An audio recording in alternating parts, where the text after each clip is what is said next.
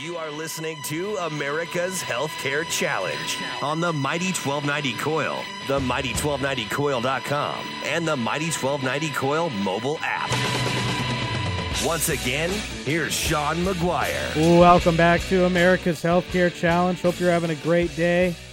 I sure am, because there's lots to talk about here in the healthcare and insurance industry. By the way, I got mentioned in the World Herald, a couple weeks ago, but check it out. A story about some healthcare startups here in the heartland looking to solve some problems for providers. Let's go ahead and pull up that article so you can see, but it's in the World Herald's Live Well Nebraska stage. They're talking about an organization called My Vitals, helping hospitals keep an eye on patients after they're sent home.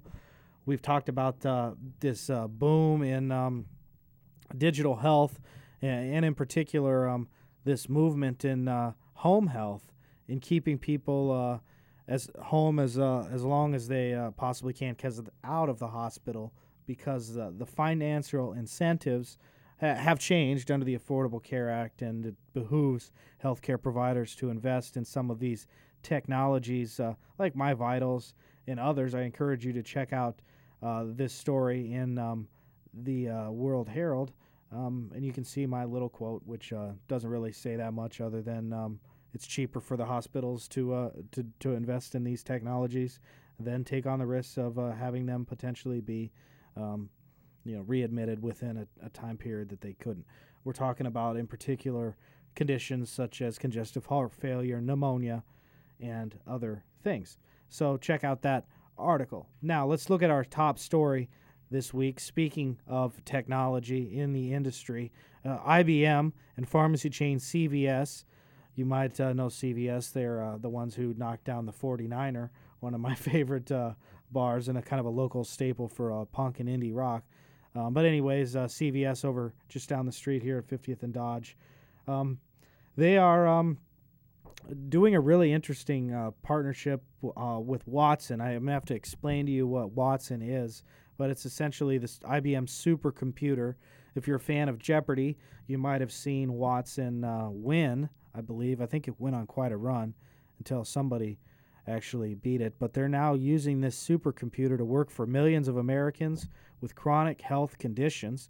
This is important because chronic disease in this nation, when you assess our healthcare spending as a nation, about 60 or 70% of all of our total spending goes towards dealing with chronic diseases, because once you get one chronic disease, you're going to get others. You become obese, you're probably going to get a form of diabetes, hypertension, and the list goes on. So they're trying to capture that data on the front end and put together plans to help people not worry about that. Watson will watch data from IBM, their unprecedented mix of information services, including your medical health records, your prescriptions, your environment, and even your fitness device. We're starting to see wellness. Wellness has already exploded, but now we're beginning to see wellness companies and even some insurance companies. I'm talking to people all across the country, and they're starting to give away these Fitbits and other fitness devices. And when we've talked about healthcare data, how we haven't even begun to scratch the surface, that's pretty much true. But what they're trying to do is using all of these variables and letting Watson go ahead and analyze it. They're hoping this will create suggestions on how to improve a person's health, how to save them money, and help them feel better. I know that all sounds great. And the ultimate goal is to find people at risk for an illness and put together a plan for them before it grows to something even worse. Some of these examples it might, again, help hypertension, heart disease, diabetes, and obesity. Again, things that cost our nation an awful lot of money. CVS has about 7,800 drugstores nationwide with about 1,000 walk-in medical clinics, and they manage the benefits for over 70 million people. So this partnership is going to put them in reach with almost a quarter, about 20% of our Americans. And I got to give it to CVS for somewhat being progressive in embracing all of these changes. I have to tell a quick story because I was up in Milwaukee, and went to a Walgreens. And it was just funny because CVS made news about 6 months ago because they'd stopped selling cigarettes. And, because they're like, we're this thing of health and we're not going to sell cigarettes because they aren't, good for your health and et cetera, et cetera. I don't know that it's hurt them, but it was funny because it's almost like the opposite was happening at this Walgreens in Milwaukee. But I was at a street festival up there last week, and I went into Walgreens to get something to drink, and it was packed, but almost every single person in there was there buying smokes, and they had about 3 different registers going, and literally they're all behind the thing, and the person across the thing was yelling out the brand of smokes that they wanted, and the other person was throwing them over across the crowd. It was pretty funny and almost ironic when you look at how one is leveraging technology to improve better health, and the other one was moving more cigarettes than drugs. I just thought it was a funny observation. But anyways, back to our top story. This is going to be something to pay attention to, obviously. We've looked at healthcare data before on the program, and we've got broke down into 3 specific categories. Number 1 is your electronic medical record, or your medical record that's, documents everything that you use on, over time. Again, they were paper for a long time until recently. Now there's been this move towards almost every provider using it electronically.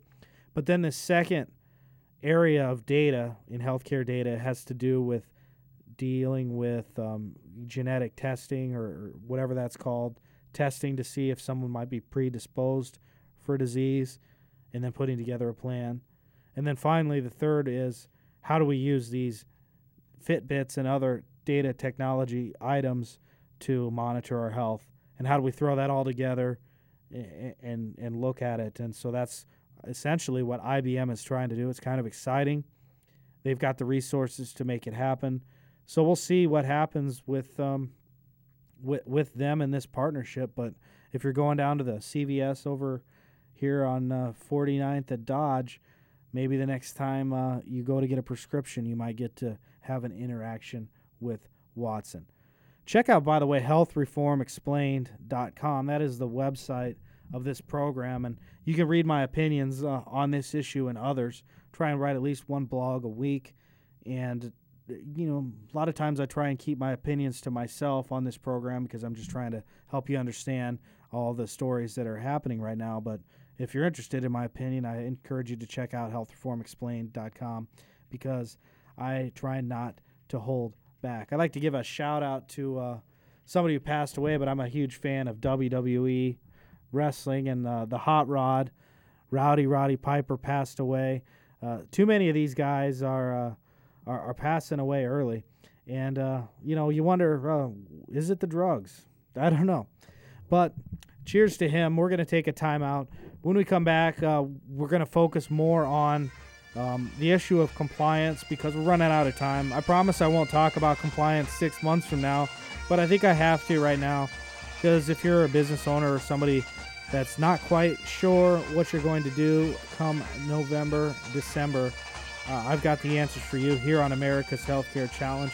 Check out any of these segments. Over 350 of them exist on our SoundCloud page.